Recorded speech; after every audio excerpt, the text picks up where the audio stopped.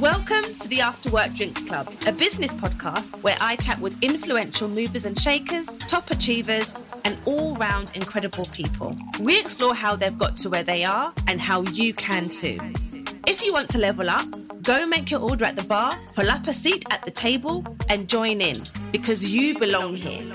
I'm your host, Vanessa Sanyauke, the founder and CEO of Girls Talk London, a global agency that empowers thousands of women to develop the skills and confidence to succeed in their careers and life. So if you're listening on your morning commute with a coffee, working from home with a cup of tea, or joining us for after work drinks, consider this your time to laugh, learn, and level up.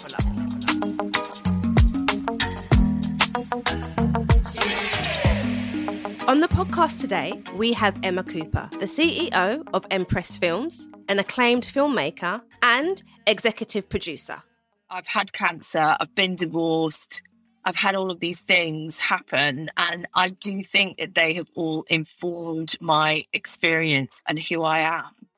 But they were very painful, and yet has made me resilient. And I say to people, if I had my life again, I would still have those things happen to me. Definitely, those things mean that I take more risks, 100%. But it doesn't make me any less scared of those risks or the repercussions of them. Hey everyone, welcome to episode 1 of the After Work Drinks Club. If you're new here, welcome. If you're returning, welcome back. I really hope you like the new look and feel of the podcast, and I'm happy to share that I'm a brand ambassador for Blue Water for this series. I'm really excited to have Emma Cooper on the podcast. We actually met when we were both speaking at an event 2 years ago, and we just gelled. I absolutely love Emma. She is such a boss. She recently started her own company, but prior to this, she was the global president of non-scripted TV at Pulse Films. She's won lots of awards for her work at Sundance, Tribeca, and Toronto Film Festival. Her work has also been shown on Netflix and other UK and US broadcasters. You may have seen her work recently on Netflix, but we'll get into that shortly. My favourite thing about Emma is her honesty and her bravery, and this really shines through in this episode. I hope you enjoyed this episode. Don't forget to follow and subscribe wherever you are listening, and make sure you leave a review. Welcome to After Work Drinks Club. Thank you for having me, darling. I can see you've got a drink. We always ask our guests to let us know what they've ordered at the bar. What is that you've got in this beautiful glass? I've got a new, because obviously like I'm into like my cut glass type things. So I've got a new favourite drink. Obviously, I've got some bubbles going on, babes. I've got the amazing. I've got a bit of like Monday night Prosecco happening. I love it. Very fabulous. I couldn't come and see you and have this conversation without a decent drink. And I thought, but we got to have sparkles today. Love it. So that's what I did. Thank you so much. And we ask all of our guests as well, before we kick off with our catch up and chat, to toast to their highlight of the year. I've been watching you. We're going to get into it, but you've had some incredible moments so far. But let's just toast to one highlight of the year. If you can have a think, what's the one thing we can toast to? It's been a bit of a weird year. What month is it even? Where are we in the year? Is it July? I think the highlight of my year has been directing my first feature documentary. That's probably been the highlight of my year. All right, we'll toast to that. Cheers. Toast and then we'll to get that. into it. And here's to you. Thank you. I mean, I have to be honest and upfront. So I had a bit of a mad weekend where I drank a bit too much. So I cannot actually, like, if I even have a glass, I won't function tomorrow. So I've just got like my hot chocolate. So it looks really nice. The hot chocolate is nice. That's fine. I will drink on your behalf, babes. But I'm glad you had a really good weekend. Thank you. I had a 3-day weekend, so that was a lot of fun. So I'm going to just have my hot chocolate for this one. Yeah, you do that. But I mean, I think I don't even know really where to start. I mean, your career is just incredible. So you've just done so much. You're like this TV legend. you're a mom, you're now an entrepreneur. And so I just want to really get into sort of all of your different facets.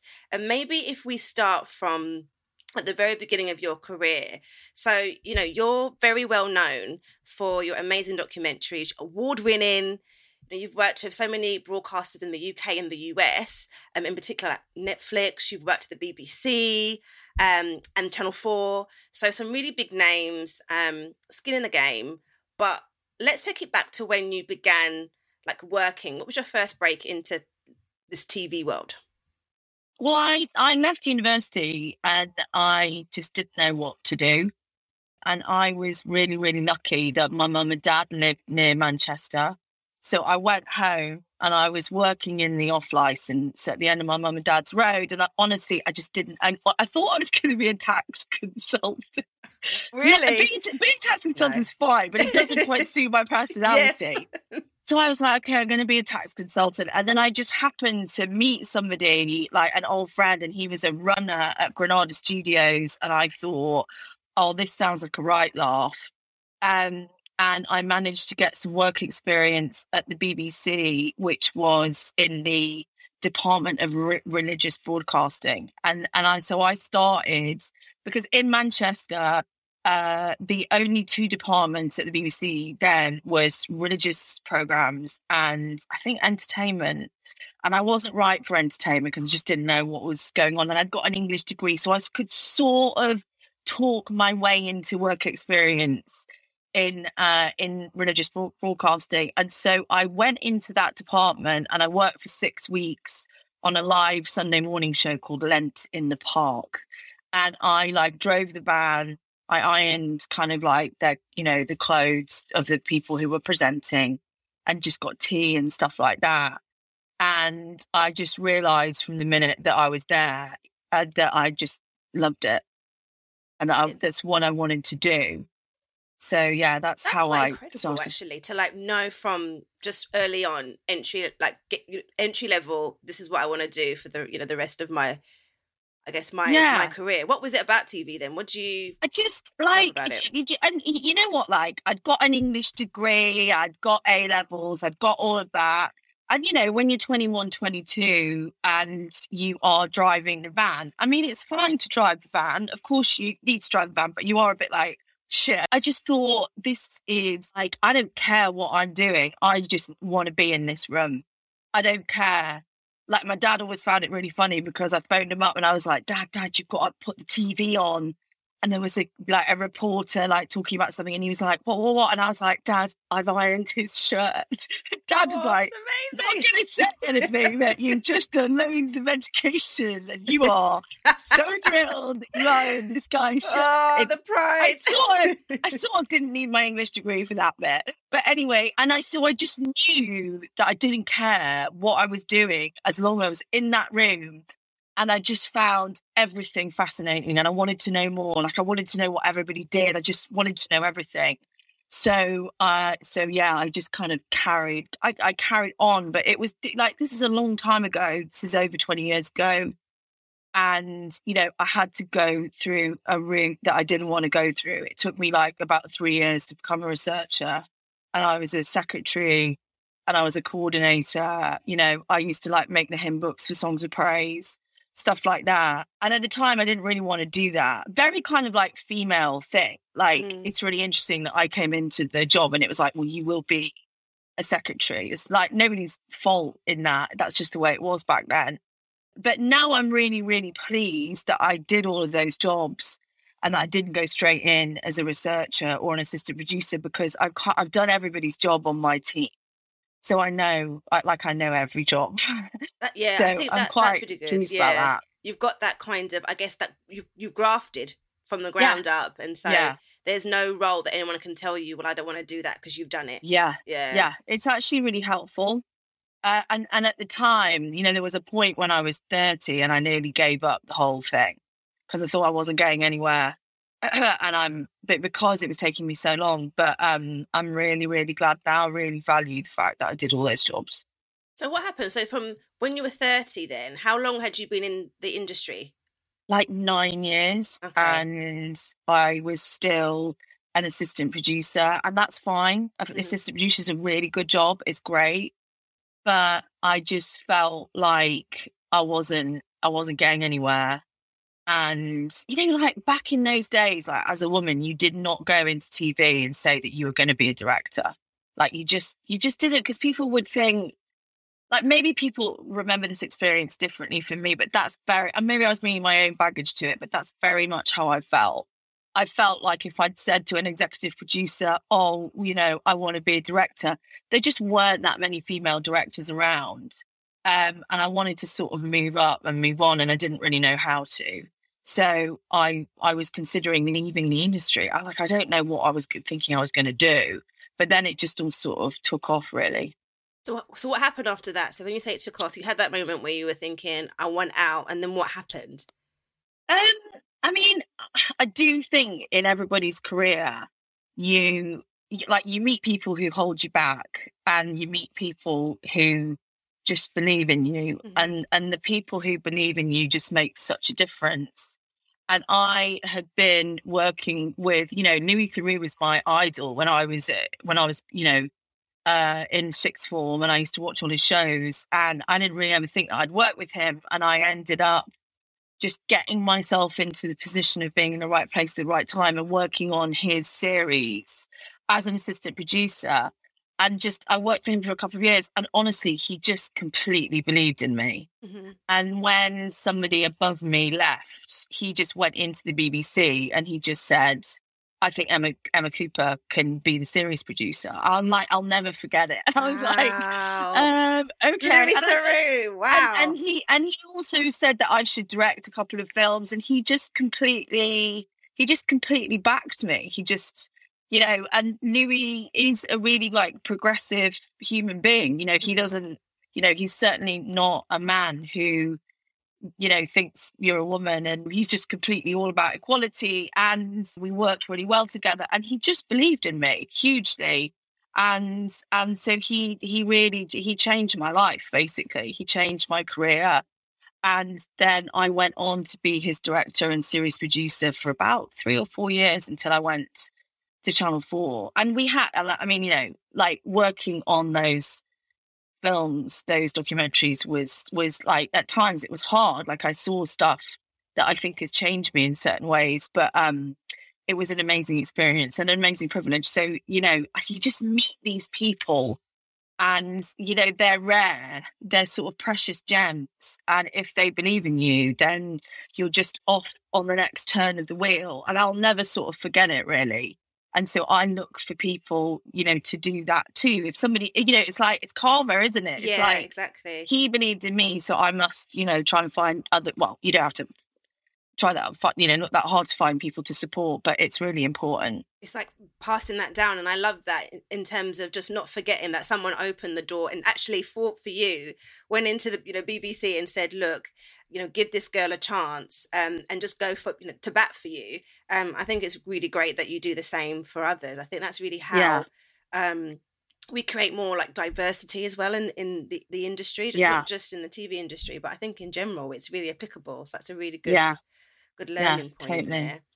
I mean, I'm just, as I said before, like I'm just in awe. I don't know how you've done so much in your career. You've obviously done it. You have. It's nice of you to say. You have, and there's so many stories that I just kind of want to get into. But I mean, you've mentioned, working with Louis Theroux. You've mentioned being at Channel 4, and then you were also at Pulse Films, and that's a slightly different environment. Like, so what was the difference in terms of working, I guess, on the agency side or production side? Yeah, I mean, I'm sort of, about my career, I sort of have a duality which don't really go together. So my friend is really nice to me and says that I take smart risks. I'm not so sure about that, but I definitely take risks, and I don't think things through too much. And then often I look back at the other side and I'm like, I can't believe I didn't think about that. But at the same time, I'm always really aware of what I need to do next to get to the North Star. And my North Star like changes, But I'm very aware of what I have not experienced yet. And then I'm like, well, I should probably experience that for 4 years. And then I'll know that. And then I can maybe do the next thing for 4 years. So really for me, the BBC just taught me my craft. It's an amazing place to learn. And then I really, really wanted to learn about what commercial broadcasting was like, but it was quite a safe step because the Channel 4 is still a public broadcaster. And I wanted to know what it was like to be a buyer. So I was a buyer for 4 years, and I sat there and people pitched to me. And, I kind of say to people, it's like doing a master's in TV, because I went from making like 3 films a year. Like, actually, no, what we're talking about, probably doing like 1 to 2 films a year, to literally sometimes having between like 40 and 60 projects on my slate. And it was fast, and you had to be the person at the back of that edit suite who had the right answers, who asked the right questions. And so that was kind of amazing. And then I realized that I had never worked in a commercial environment. Like, I mean, honestly, I spent like quite a lot of time when I first got to Pulse, like literally Googling like business terms. That Google is your friend. You'd be like in a meeting and it'd be like, what's your EDIPDAR? And I was like, oh my God. And like at the other side of the table, like pretending like, oh yes, I'll tell you exactly, and just like margins and, and I'm so like Pulse Films was an amazing place to work, like really inspirational people. And they were kind of like they still are like a very young forward facing company. And I knew that if I went there for however long, I had no real plan of how long I was going to be there for, but I knew that it would be a masterclass in business and in the commercial world on a global scale. And it was. And I didn't go in there having any grand plans of, starting my own company. But I kind of knew that I needed to know how this worked, how the commercial world works. So yeah, like each big change I've made has always really added to my knowledge and my skill set, basically. I've just had a light bulb moment, because the way that you've approached your career is very strategic.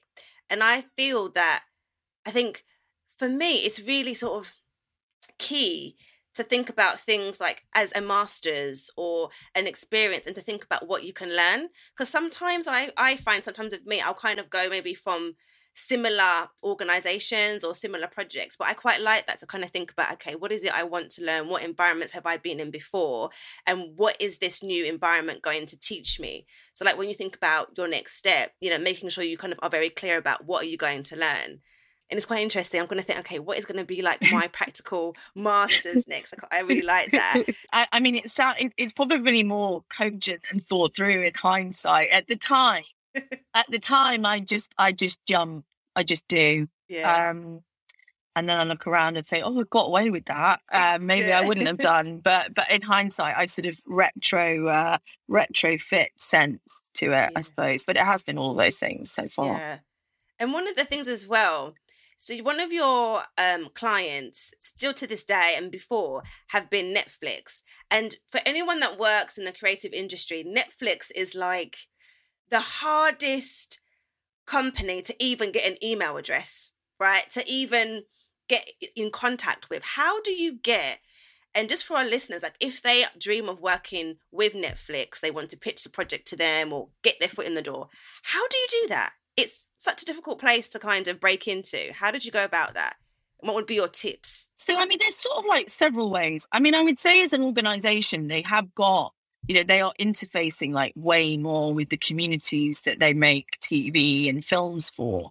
So, a first thing that you can do is look at their outreach programs. Like they've just done a short film kind of placement, I think, that I was looking at for one of my friends. And they are out and about in the community. There is stuff on their website in each localization place where you can definitely get your foot in the door and get known to them.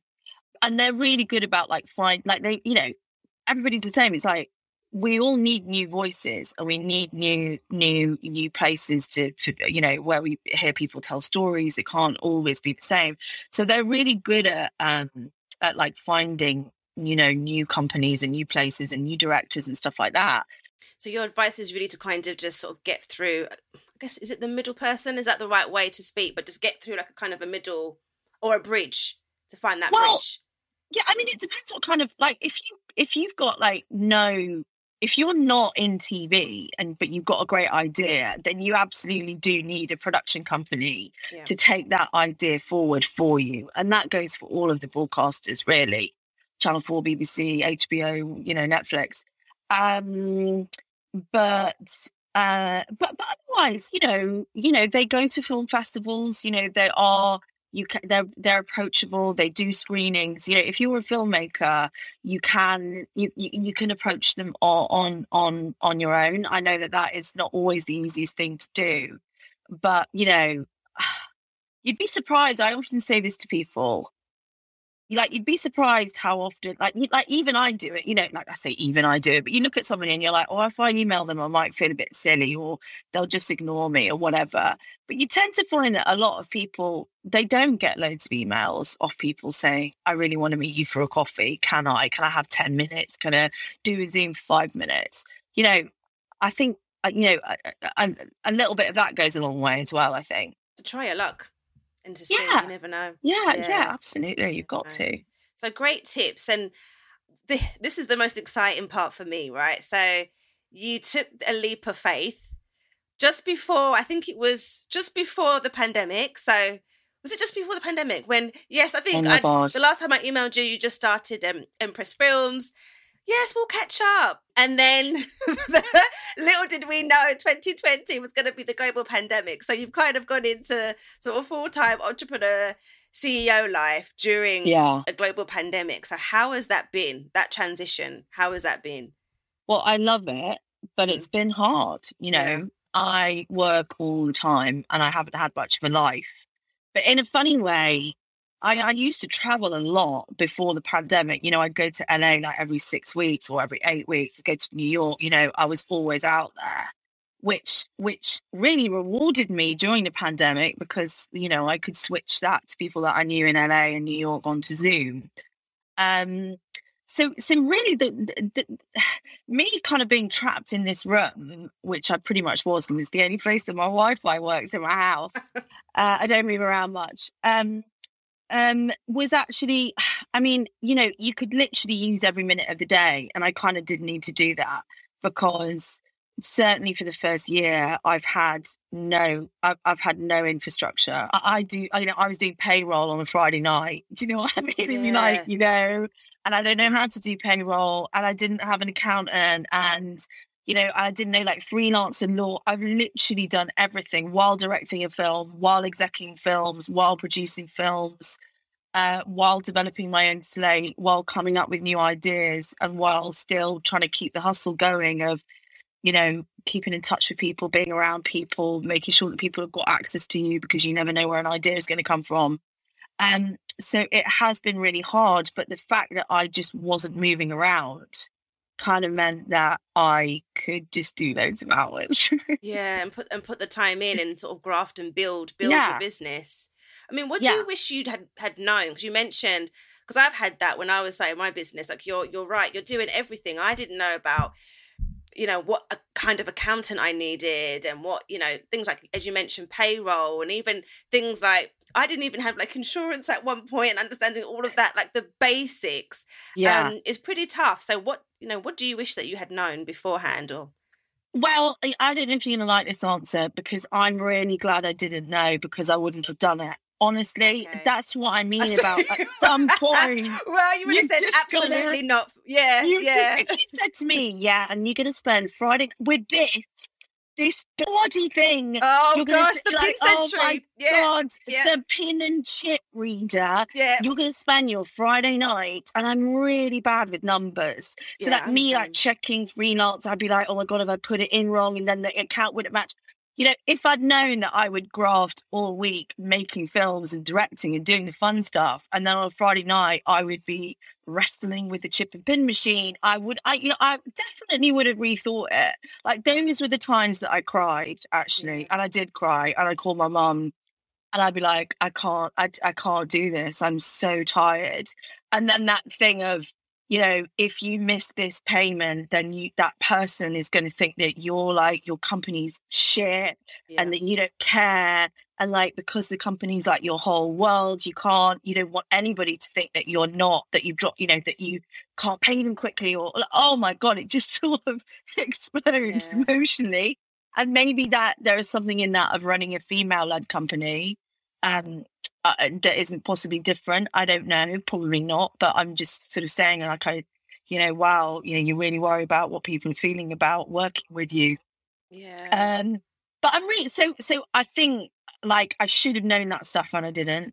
But I'm sort of glad I didn't know. Yeah, I can relate to that, because I'm quite similar. I think if someone really told me what it really entails, I would have maybe said, you know what, let me just climb that corporate ladder and get my paycheck, because it's so true. Like, for me, I'm not necessarily, I've gotten better now, but I'm not great with the numbers. And what I found as well was, when I was first starting out, like, I would always be last. Like, when I was sort of still trying to work out my pricing and stuff, like, I have to pay everybody else, the freelancers, everybody else, and then I would get whatever was left. I didn't know, like, how to sort of budget and do all of the kind of the financial side of the business.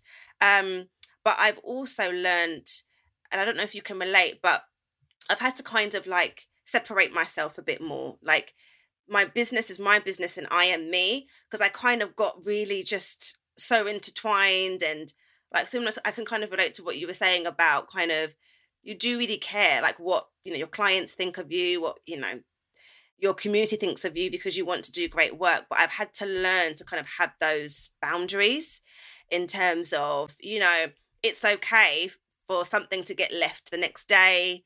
It's okay to kind of just have some me time. So I just wonder, what are you doing to create those, like, boundaries? And, are you now going to have some time for you?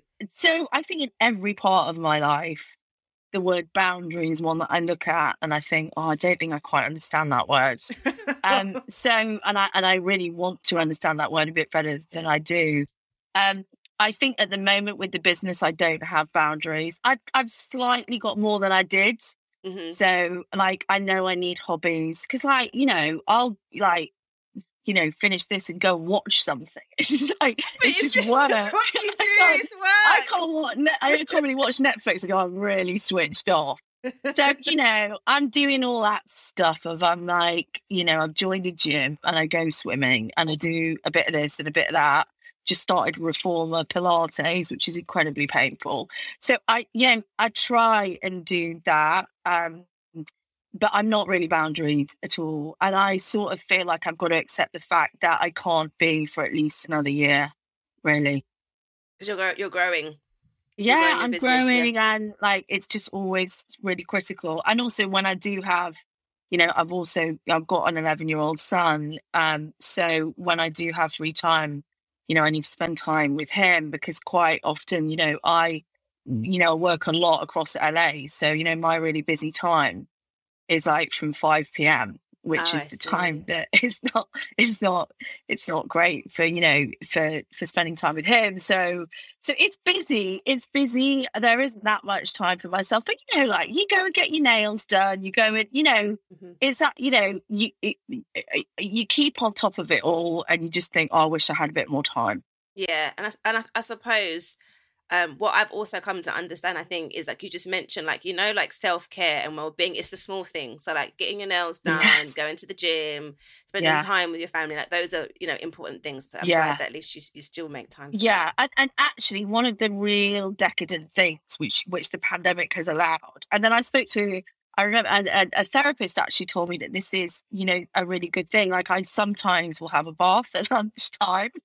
Oh my gosh, at lunchtime. Yeah, as long as it doesn't make you go sleepy, yeah. and you get all your stuff, and I'll be like, I'll maybe listen to a podcast or listen to, some kind of debate on the radio or just some tunes that I want to listen to. I won't have a very long bath. I'm like a 20-minute bath, and I think, oh my God, this is it's great about like working at home or whatever, that I can do this, and I feel like better, and I feel like I've had a bit of self-care if I'm really stressed. And then this therapist said to me that actually they do kind of prescribe that to people, because when you have a bath, you're being held, and that's why it kind of makes you feel better, because you're just held for just a little bit, and then you get out of the bath, and you're like, okay, let's just crack on with the rest of the day. But I'm saying that, and I don't do a regular 9 to 5. Like, my hours are like 7 a.m. until, lunchtime. Then I'll have a couple of hours off. And then, my nights, you really start at 5 and can go up till about 11 o'clock at night. So it's like,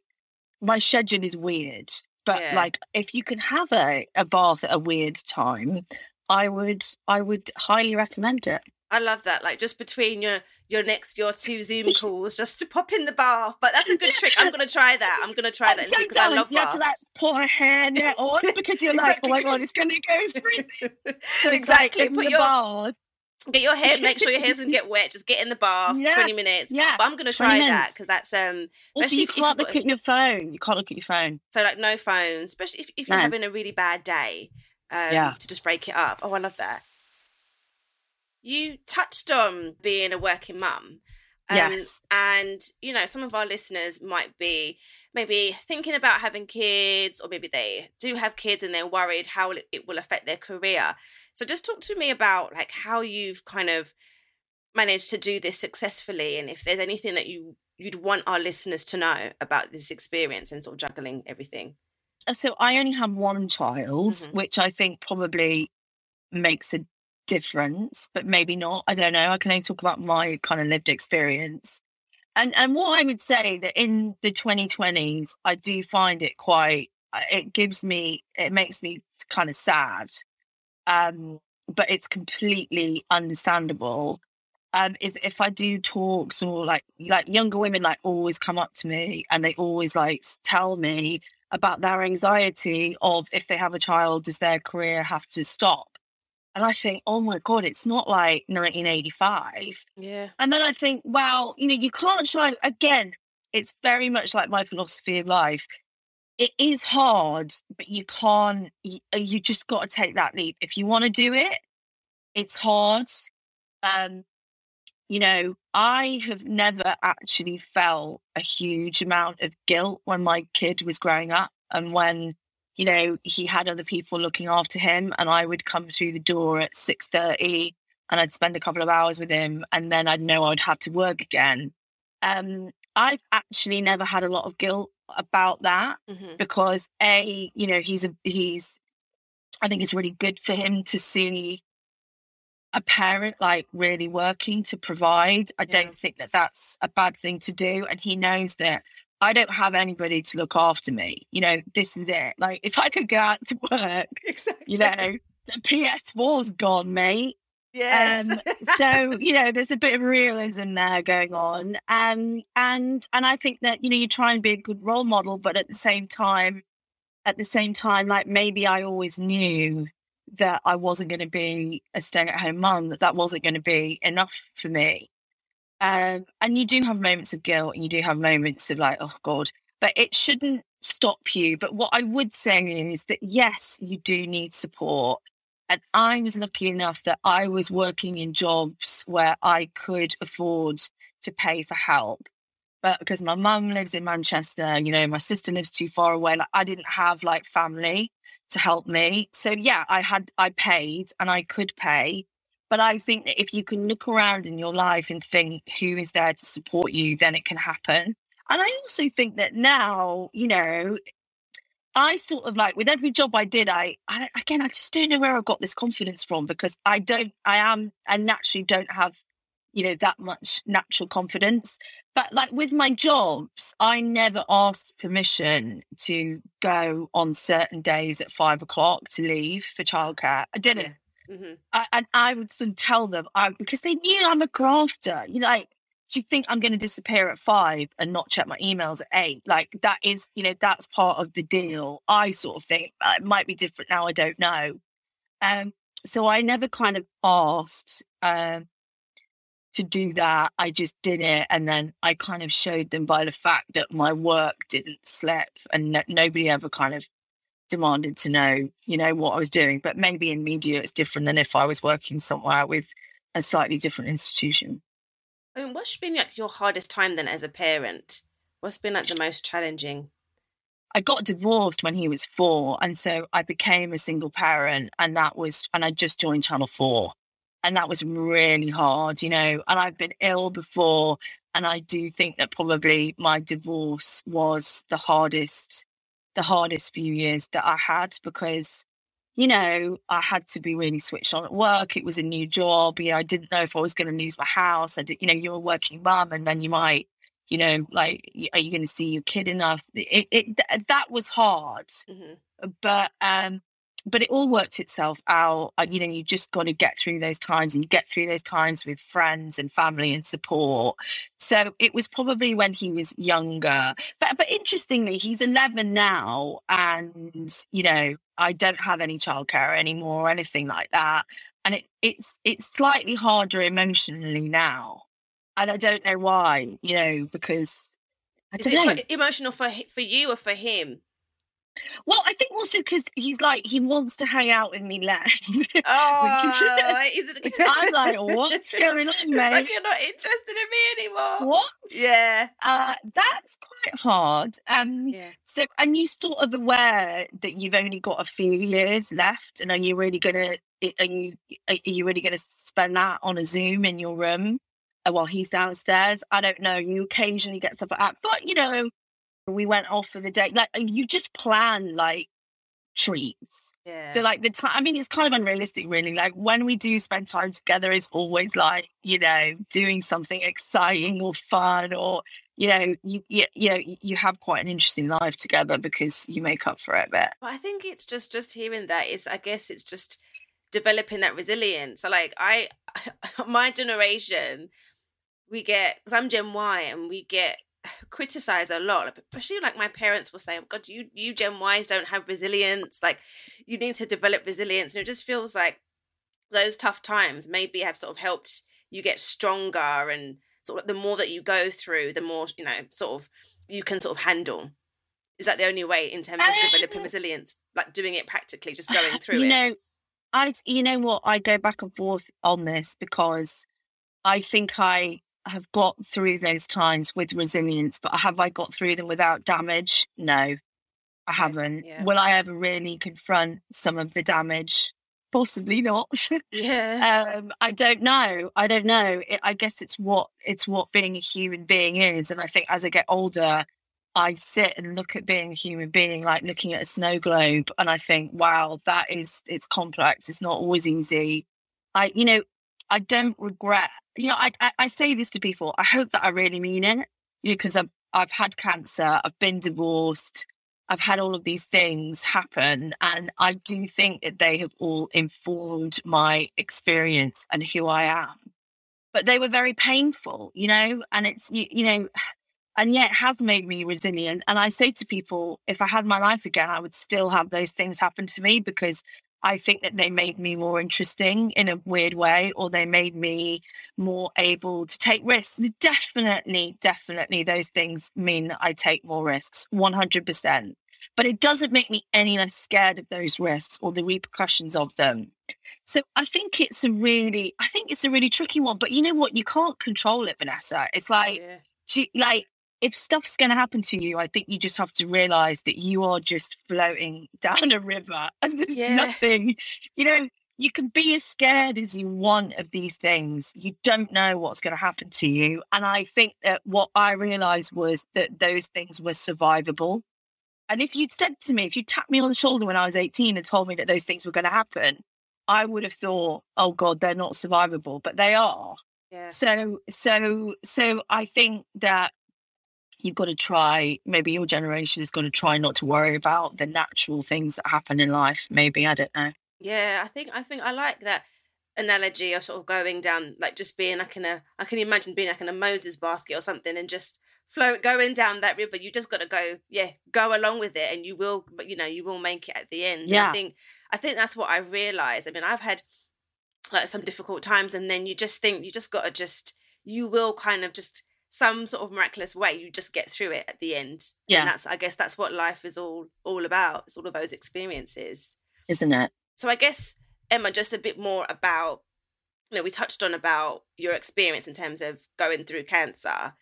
Whatever Yeah. you're comfortable just sharing, like what was that like, that time in your life like? What was that like? Well, it kind of is it's along those lines of, and I know this sounds really strange, and I know that I can say this because I survived it and it was 10 years ago. But if I had a time machine and if I went back in time, would I skip having had the experience of having cancer? No, I actually wouldn't. But that's with me knowing that I survived it. Yeah. And basically, I was trying for a baby with my husband at the time. And I had a picture taken, and my sister said, "You have got a lump in your neck." And I was like, "What are you on about?" And so I just went to the doctors, and they were like, "You know what? We're just going to do a biopsy." And I was like, "What planets are they on?" And then I came back, and the results were that I had cancer. I had thyroid cancer. Um, they wanted to operate straight away because it's quite a big lump. So I was quite bewildered. And then I just didn't know where my period was. I mean, the timing. And I was like, oh my God, Wow. when you're like, oh my God, if my period would just come out, I would be able to deal with this so much better. I've got Oh cancer and God. PMT. Oh And God. and so I just thought, and I'd not been that successful. I'd been 8 months with not got pregnant. And oh my God, the timing of life, the I can timing of imagine. life. Yeah. And I did a pregnancy test and I was like, oh my God, I'm pregnant. So then I had to go to my doctor and I was like, I'm pregnant. Like, what am I like? Do you require, like, do I have to get rid of this baby so that I can have my cancer removed? And I had this most amazing care. People, like, I'm friends with my surgeon and they're all still mates with me and they're brilliant. And so they said, no, we can just about keep the cancer in you for 12 to 16 weeks to give your baby enough time to survive an operation. And I was like, oh my God. I mean, I ate so much. I mean, Vanessa, Oh God. I like literally, because I couldn't drink, I couldn't do anything. It was so stressful. I basically found chocolate. Yeah. And then when I was 16 weeks pregnant, I had in fact, you can't really see it anymore. It's here. I had an operation on my neck and they removed the whole of my thyroid. And I mean, it was difficult because, there was no data at the time to say whether I was going to lose Harry or not, through the trauma of having an operation while you're pregnant. Because funnily enough, It's a they don't lot. operate on that many women when they're pregnant. But Mhm. it was fine, and he was fine. There Oh was a few God. complications, but it was okay. And then I had to wait until after I'd had him to have the rest of my treatment, which luckily was radiotherapy, not chemotherapy. I was really lucky.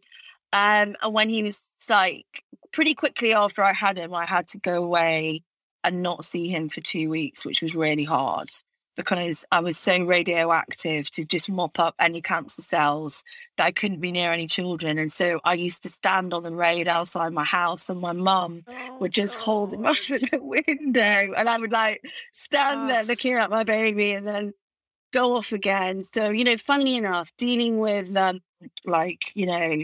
pay providers and insurance is not as bad as all of I that. can imagine. But That's a lot. it was nobody wants these things to happen to you. And there's definitely a sense of clarity that you get from coming out of it the other side.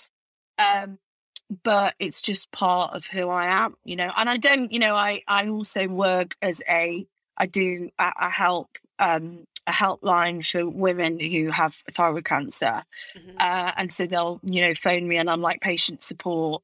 And I always That's say to amazing. them, you think that for the rest of your life, every day you'll think about cancer and you don't. You don't. Mm. One day it just goes away. That's And you think that when you have it, that you'll always be thinking about it. And you don't. I mean, you're always going to be a bit scared that it's going to come back. But, it's all part of yeah. being a human being. I feel like it's just a miracle. Like, your son and just everything. I think it's just amazing. Yeah, it's just amazing to sort of hear that you've come through all of that. And thank you. I watched a lot of TV, ate a lot of biscuits during that time. But at least they soothed you and got you through that time. They did. Like, there's nothing that biscuits and telly can't actually solve. Exactly. So I just think it's definitely something, I think, when you talk about sort of resilience, that's really it defined. It's just like, all of that to happen. Yeah. It's quite tough. Yeah.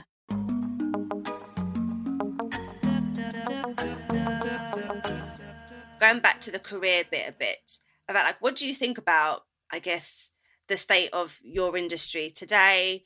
We spoke just before we started around, the whole kind of, there's a big push around diversity and inclusion, and there's a lot of change in so many different sectors. But what do you think about your, the TV industry and TV, I guess, TV and film industry today? I think that there is probably more opportunity and pledges and schemes and a lot of conversation and debate about diversity, inclusion. However, I feel very strongly that it's down to the individuals like me. Like, when you're running a company like this, you've got to try really hard to, like, all the time, like, check, like, all those faces on their Zoom, like, what do they reflect about the world? Are you doing this right? And I think that there's a lot of personal responsibility, and that maybe not everybody is there yet, is what I would say.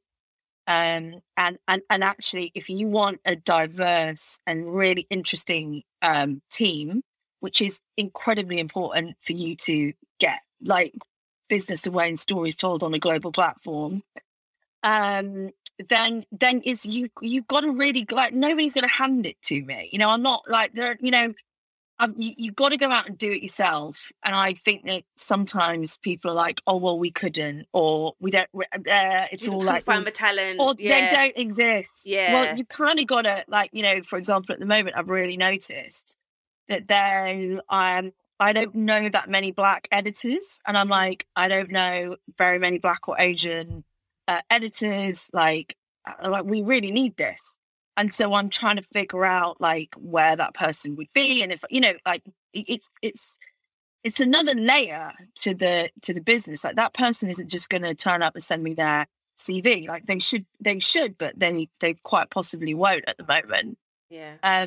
So I really, really think that it's down to the people who've got, like, the elders in TV, which I suppose I don't like thinking about myself as one of those, but maybe I am a bit shit.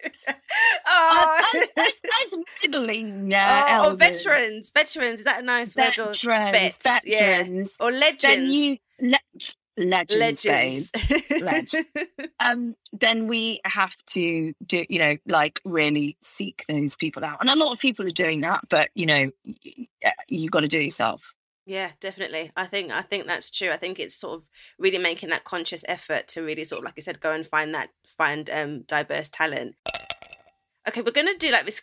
We have this quick fire round, right? So try and get, because you know what, you actually have like the best stories. Like, this is what I love about you. You always have these like really funny random stories. So I'm hoping if we have a quick fire round, it's like just answering just a few like quick questions. So the first question in the quick fire round is, can you tell me about a trip, that could be a work trip, that changed your life, or that was most memorable? Like the most memorable, epic work trip?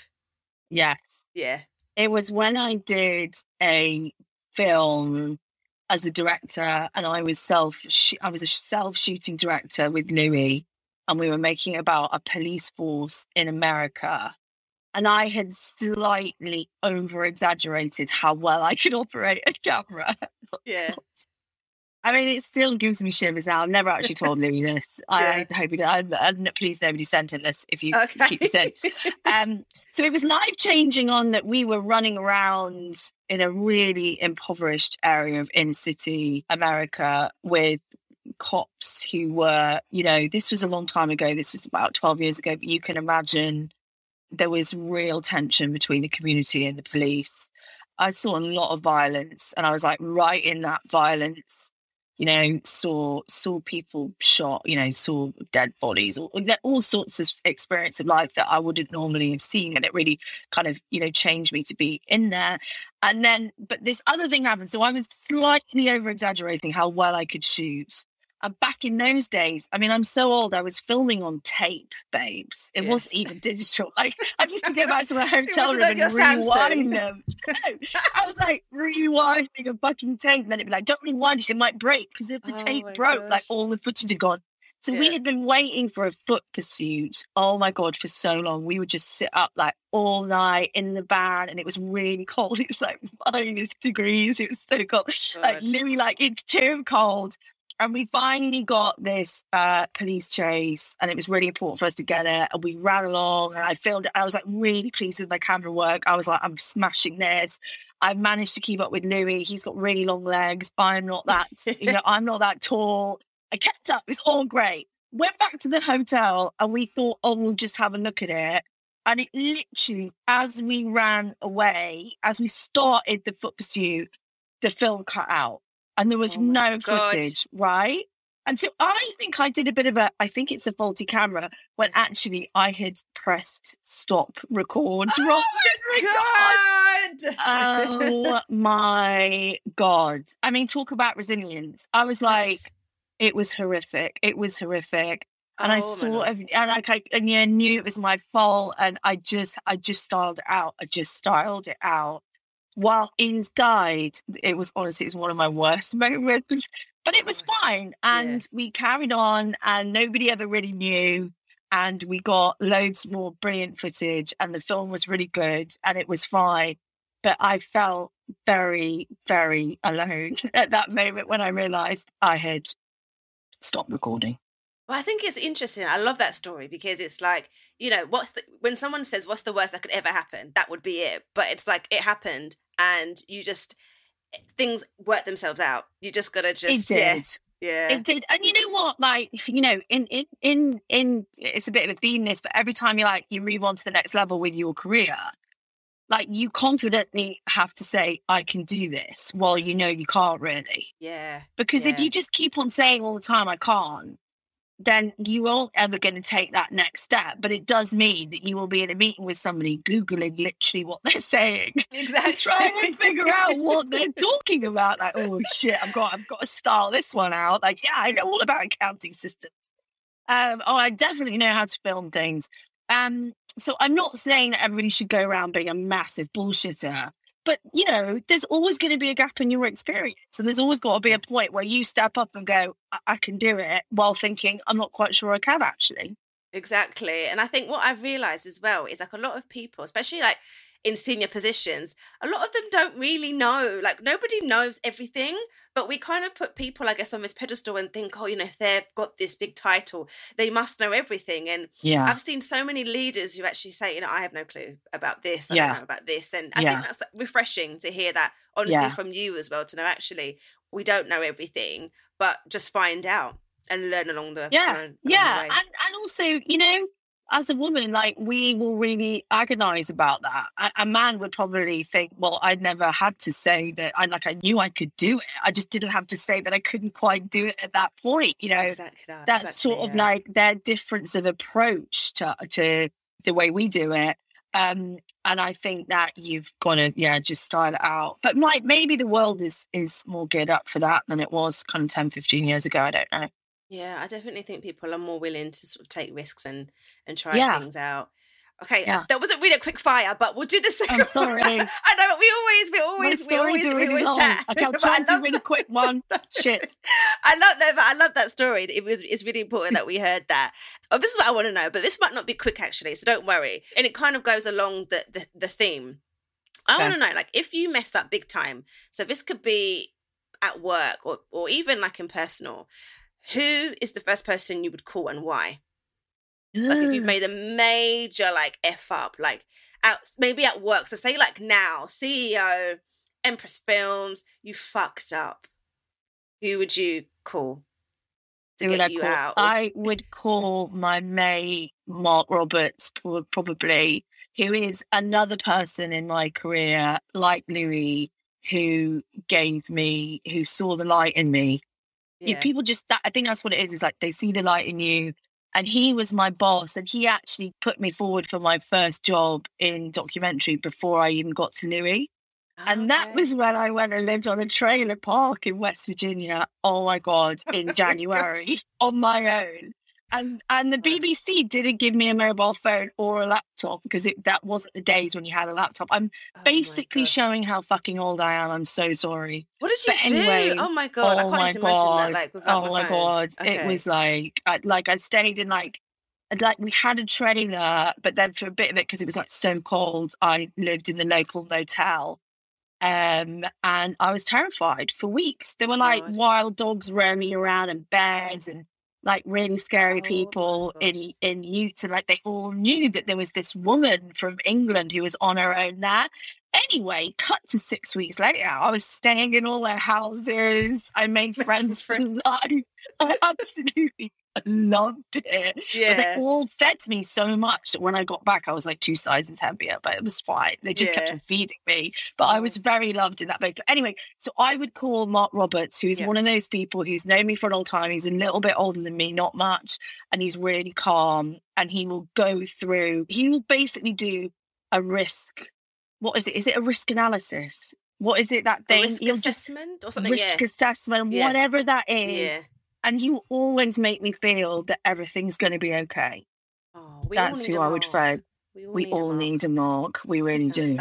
He sounds fab. I guess the last question I have for you is, what is coming up next for Empress Films and for yourself? What can we expect? You've done so much already, so I'm like, okay, the second half of the year, what have you got coming up? So I've got a film because I haven't directed in quite some time. And so, as I said at the beginning, I've got a film that is coming out in the new year, which I'm really proud of, and has taken me 3 years and was a labour of love. And I didn't pay myself for a long time, and I, took out credit card loan. I'm telling you too much. Literally, entrepreneur war stories. I've done that. We've all taken things on credit cards, and that's just it's still not paid off though. But anyway, it will be at some point. Yeah. So I'm really, for me to be a director again on like a big platform, I'm really excited about that. And the company is just growing. And I have a company where I've got really great people and I can just nurture talent. And that's one of the reasons why I did what I did by setting up Empress. And there's loads of brilliant stories to tell, and the world is in step with documentary at the moment. Like people want to hear what we've got to say, and I'm moving more into fiction. I'm working on a feature film, and it's all stuff that it sounds like I'm a megalomaniac, but it's all stuff that just I want to do, and I'm not being told to be interested in something that I am not interested in. Yeah. And then weirdly, because you're interested in it, the buyers, the people around you are like infected with the fact that you're already interested in this. Exactly. And then you've got a better chance of kind of like making it. So it's exciting times, and it's been a hard time for everybody. And you just got to keep going, really. Yeah, I mean, I'm excited to see your is it your debut? Like you said, it's the first time you directed. Well, I directed before, but that was TV. Okay, and I suppose this is more seen as like a film. Oh, it's like long form. It's like I can't say what it is, which is annoying. I'd love to. Yeah. But when I have a screening, obviously you're coming. Thank you. And that'll be in the new year. And I'm really, and it's been a real labour of love. Like I gave up a lot to make that film. And for a year, it was me and there's a person that works for me called Eloise, and she was my assistant, and she'd never worked out of university before, and I took a punt on her, and now she's been with me for 4 years, and she is so amazing. Like young people are just so amazing. Like she can edit. Like what? Yeah. Like, and we sat in a cafe called the Alma Cafe, which is in Heels, on Tottenham Court Road, because we didn't have an office. Oh, and we used to sitting there making this film on her laptop for about a year, just like eking out a couple of cups of tea in the Alma Cafe. So, it's been a real labour of love, that film. So I'm really excited about that. Oh, I'm gonna be behind you. So once we hear more information, we'll definitely be like supporting, and I'm sure all that hard work, thank you, all that sacrifice, we're rooting for you. I hope so. Thank you. It's been amazing to catch up. Oh, babe, thank you for having me. Wow, that episode was just absolutely incredible. There was just so many light bulb moments. And as part of this series, after each episode, I'm going to have a download with my producer, Ryan. Hello, it's me. Hi. I'm so happy that you are going to experience this download with me. Oh, listen. Yeah. It is such a privilege, honestly. Like, your conversation with Emma was just absolutely epic. It just makes me want to do everything that's in my mind, all the ideas, take the risks, trust yourself, believe in yourself, but also know that you've got the grit and the resilience, because she's been through a lot. She's come up with just this amazing perspective, and she's just doing it, man. Do you know what I mean? Like, it's so inspirational. She is. And she's so honest and like vulnerable. And when she was saying, like, when she was in meetings, for example, and she might not know what a term means, and she'll just Google it, or she's figuring out payroll and tax, and she's just like humanizing entrepreneurship. People sometimes think, to be an entrepreneur, you have to be this clever clogs or this extraordinary, genius. But, every day people can be entrepreneurs. And it was just so heartwarming to hear her being vulnerable and just sharing the same things that sort of like, I've experienced, or so many other people have experienced, that people might even be embarrassed to say. Like, for sure. So I just love that. I love how she just has like no filter in that regard. And she's just herself. And that was really, really, so good, really so good. Cool. And how she was quite strategic in her career without really even knowing. Like, I just love the thought of, that sounds like it would be a good idea. Yeah, I should join a company for 4 years to really understand the business side, because that would be helpful. Let me go and do that. I just love that whole very short feedback loop on making a decision before you actually go and do it. And she done it. Exactly. And that's all led to her coming from being an assistant producer to being a filmmaker to being a CEO of a really renowned production company. It's amazing. And it's like her portfolio is just absolutely just wild. Like Netflix, BBC, like Louis Theroux. Her is like, she's just so humble. Like, it's just like, it's so crazy, but so nice. Like, she's so approachable. When I think of TV exec, like, she's had like 10 years as a commissioner, or 10 plus years as a commissioner at Channel 4. When you think about it, it's like, oh my God, like, this person controls like what's on TV. Yeah, for real. But she's just so chill and she's so approachable. And that was just really like nice to see that there's people like in these really influential positions who are just super cool. And, we got to give the listeners like a window to that. Absolutely. Yeah. That was good. So I know you personally got something from this episode. Obviously right now we're recording the download sometime after we recorded. So what happened there? Yeah, I mean, crazy enough. So like, I have run my business as a side hustle pretty much for like the past 5 years. And I kind of did a really brief stint kind of doing it full time when I was in between jobs, but I've never really given it the proper go. And now, having the chance to speak to Emma in particular, I was at a crossroads basically where I had to make a choice about my peace of mind and where I wanted to go. And I've just decided to do my business, Girls Talk London, full time, like proper 100% full time.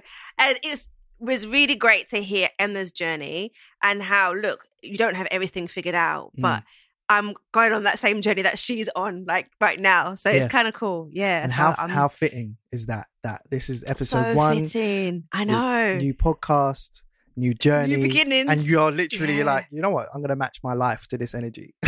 Exactly. It's very scary. I'm like, oh my gosh. Like, but I feel, just like refreshed even just hearing from her, like how you just have to take one day at a time. And, you know, when you've got challenges, it's about how you problem solve. I think she's a really great problem solver. And I even had like, you know, when I was trying to, because I didn't necessarily plan to go into full-time entrepreneurship. I might even share that in another episode. But there was a whole backstory, which you obviously know, to how I became like full-time entrepreneur. But it's like, I've even had to kind of just figure out like a lot of last minute paperwork and things that have kind of gone wrong or things that I didn't realize. But I kind of just hear Emma in the back of my head, like, it's okay, it's fine. There's a way to figure it out. She's very much that kind of person. So absolutely. Yeah, it is very, very fitting. Where I think the main takeaway is really around that there's this quote, I think that Richard Branson says, but like he says yes to something and then figures it out later. That is Emma in a nutshell. Yeah, like real. When here in her career, literally she'll be like, yeah, I can do this, and she'll figure it out later. So for me, where I am in my journey as well, like... it's guts, but where I am in this journey is I just said yes to being a full-time entrepreneur, and I'm going to figure it out. I'm going to figure it out. Like Emma, she has a lot of guts. She'll say yes and do the workings out later, and I just love that. Yeah, man. Let's all take that energy into this week. Say yes and figure it out later. There you go. Yeah. Exactly. I really hope you enjoyed this episode and for joining me for After Work Drinks. If you learned anything from this episode, please do share it with someone you think would benefit. Don't forget to leave me a comment with what you learned, along with a 5-star review on Apple Podcasts. It really helps other people like yourself find the show. Follow us on Instagram on @AfterWorkDrinksClub. A special thank you goes to Blue Water and to Pure Creation Media for producing this episode.